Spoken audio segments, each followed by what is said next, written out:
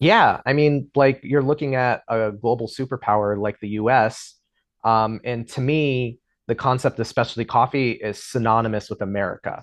And I Bro, honestly like, hold on. yeah, I'm I from know. Australia. We You're, started it you're here, good. sort of. Yeah, okay. We can, Easy. yeah, let me continue. And I definitely want to hear like more on like what you have to say Go about this. ahead. This is fucking great. Welcome to the Daily Coffee Pro by Map It Forward, friends. I'm your host, Lee Safar, and this is episode of a 5-part series, a very interesting conversation about tasting coffee and the power dynamics and a lot of the nuance that's involved in this idea of tasting coffee in inverted commas. When, Kosta, did this start to take on and occupy real estate in your brain, this idea of tasting coffee as a multi-dimensional thing that you should be thinking about? Yeah, it really happened on that trip to Guatemala. Mm-hmm. Like I was there to go ahead and experience what origin was like, and I did.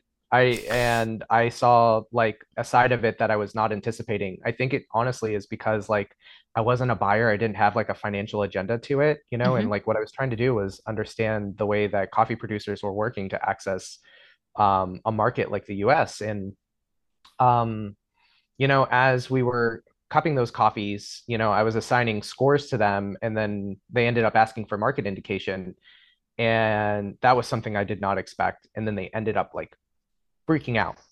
Um, they became really angry towards me, and like I essentially ended up having like a complete existential crisis where like I couldn't understand how this market was designed and why producers couldn't get like pricing information. I didn't understand why they weren't cupping their own coffees. And I remember driving away from that cupping, and the world just felt so much larger than what had been presented to me in Mm. the States or in coffee competitions. And I literally had like one of the worst panic attacks of my life because like the belief that I had, was that like specialty coffee ends up like connecting people together. And what I ended up walking away from was like we are more fractured and fragmented than I realized, and that producers don't have like information access to buyers. And I mean, everything cracked for me in that moment, and it had like a very real psychological effect on me where I think like just having questions around taste and how central that was to me beforehand, to question it in the first place felt extremely dangerous, and I didn't realize it until I ended up experiencing it there in Guatemala. Mm.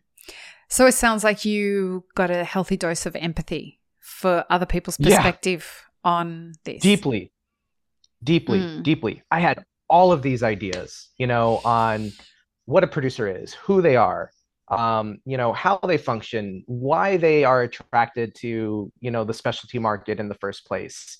This idea of this hardworking, meritocracy, this producer who, creates and crafts something beautifully and, sells it to a market that rewards it appropriately. And Bro, there are it's a business. yeah, I learned. And like what I ended up walking away from that trip was like a realization, of like deep, deep, deep power inequalities between, those in the global north and those in the global south. And it just led me on this journey to understand a concept like taste. How does this reinforce power inequalities in the first place? And how does it reinforce power inequalities? Yeah, I mean, like you're looking at a global superpower like the US. And to me, the concept of specialty coffee is synonymous with America.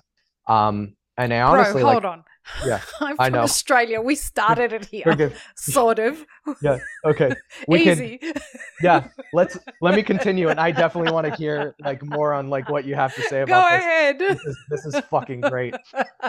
This episode of the podcast is brought to you by Mapper Forward's first on-demand workshop, How to Become a Coffee Consultant. Available now online for you to learn at your own pace with a certificate available upon completion. Click the link in the show notes to access today for just €50. Yeah, so I'm thinking of things, like where the cupping form that, Okay. cupping form was formed. Okay. I think every Something like that. Australian that's listening to this just went, Yeah, just straight what up. now? They're gonna come at me. I'm ready to get canceled by all of Australia. No, we're nice people, sort of. Thanks.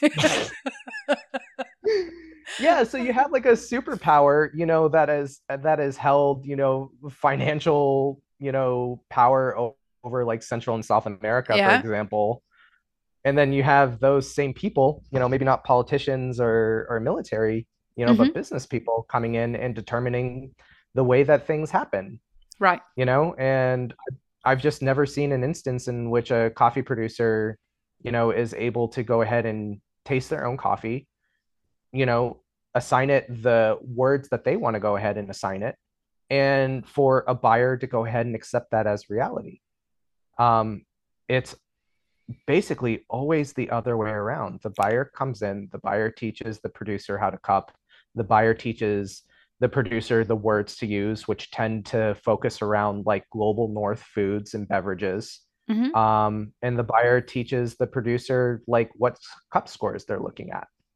Um, and it And, tends to be, yeah. yeah, yeah, and it tends to be highly individualistic. Kenneth Lieberman is a sociologist, and he recently published a book called Tasting Inequalities. And there's a little section devoted to the way the interaction or the choreography between importers and exporters happen.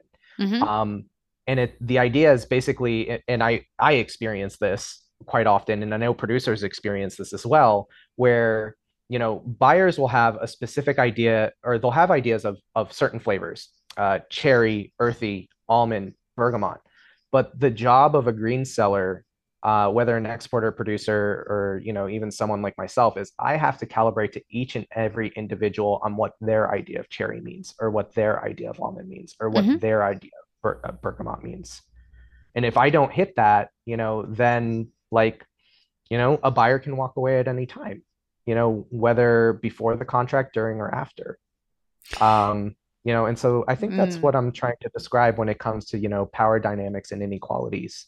I never see the inverse end up happening. What role do you think that these experimental processing methods, what people typically call infused coffees, do you think that did to fuck with the power dynamic there? Oh, this is so interesting. This is so interesting. So I'll tell you from like what my experience was like. Mm. And the way that I experience like infused coffees or co-fermented Mm-hmm. coffees is that this was a project that was started in the global south by coffee producers themselves. Mm-hmm. And I Shout out to genuinely don't CoffeeNet. know. And so like what's interesting about this to me is like the reaction from buyers in the US.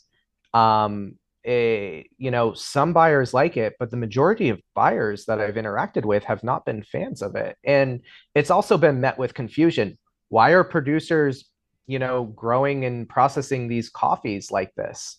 And I think there's a very inherent presupposition that says, why aren't producers producing the coffees that I want? Why are they producing the coffees that Right. they want at the end You, of the day? you know why Who? producers are producing this coffee? Hmm. Because they've realized that it doesn't fucking matter what you want. You're going to make your decisions based on what the consumer wants. And the consumer wants these coffees. And that is how producers are reclaiming their power. Yeah. It's such an interesting story on who gets to define quality at the end of the day. I don't even know if it's quality that's being defined here. I think what's being defined here is that producers have realized that whether you want to buy, you as a green buyer want to buy these coffees or not, you as a coffee roaster want to buy these coffees or not, we are entering an economic climate now where you have to listen to the consumer. And the consumer is voting with their dollar. And the consumer loves how easy it is to taste raspberry. Mm. And they love how easy it is to taste peaches and lulo and lychee. They love these coffees. And now all of a sudden, you as a roaster or a green coffee buyer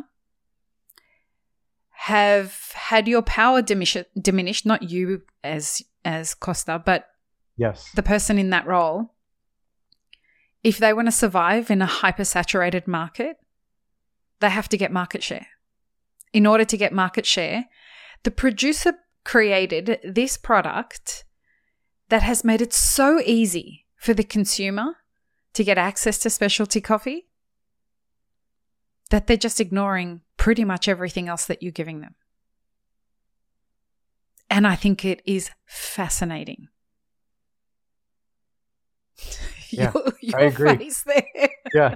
No, it's just like it's like my mind is ping-ponging right now because I'm also thinking, for example, of like smallholders, Uh-huh. and smallholders who end up growing coffee the way that they've had for like decades or centuries, and those coffees tend to score 80 to 83 points.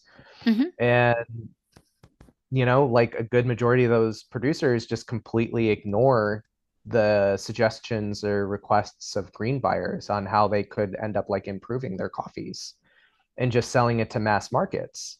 And certainly, like one of the major moves that I've seen here in the US is like towards these 80 to 83 point coffees as well. And how that ends up aligning a little bit closer to the expectations of smallholders, especially those in like Central and South America, who just like want to grow coffee and sell it and like live their lives. They're not necessarily trying to live like a deep type of artisanal experience of, how many grams are going Right. into like their coffee and, trying to pull out like these deep, unique flavors at the same time. Right. Uh, And what you're seeing happen there is that the producers who are willing to put in the effort and want to put in the effort to these experimental processing methods, they're going and buying the cherry from those producers. Because the quality, that the outcome isn't necessarily determined in the harvesting process or in what the quality of the coffee is being determined post-harvest. That's what they're adding on top of it. It's what's determining the value of the coffee. And that's how producers are reclaiming their power. They're making it so fucking obvious that this is exactly what this coffee tastes like. Take it or leave it. Yeah. Yeah. I think it's fantastic. Yeah. In the next episode, folks, we're going to be talking about how we can reimagine tasting coffee. And I think what we're going to do as well in that episode is continue this discussion, but I would like for us to take a look at the power dynamic on the consuming end, because there is a very clear power dynamic on the consuming end that's happening from depending on where the coffee is being sold. So, and I know that this is important to you, Kosta, so I want to make sure that we discuss it in the next episode. So join us for the final episode of this series, folks. Peace, love, and peanut butter. Have an amazing rest of your day. Thanks for tuning in, friends. There are 2 ways you can support this podcast. Firstly, become a paid member of our YouTube channel. Secondly, you can join our Patreon for as little as $3 a month. Both have options for exclusive ad-free content and early release content. Don't forget to subscribe and share this podcast with your friends. The Daily Coffee Pro is produced by Map It Forward, and the music you're listening to is called Run, Run, Run off of my album Laundry After Midnight. To get older episodes of this podcast, as well as more information on Map It Forward, head to mapitforward.coffee. You can find links and more information in the show notes below.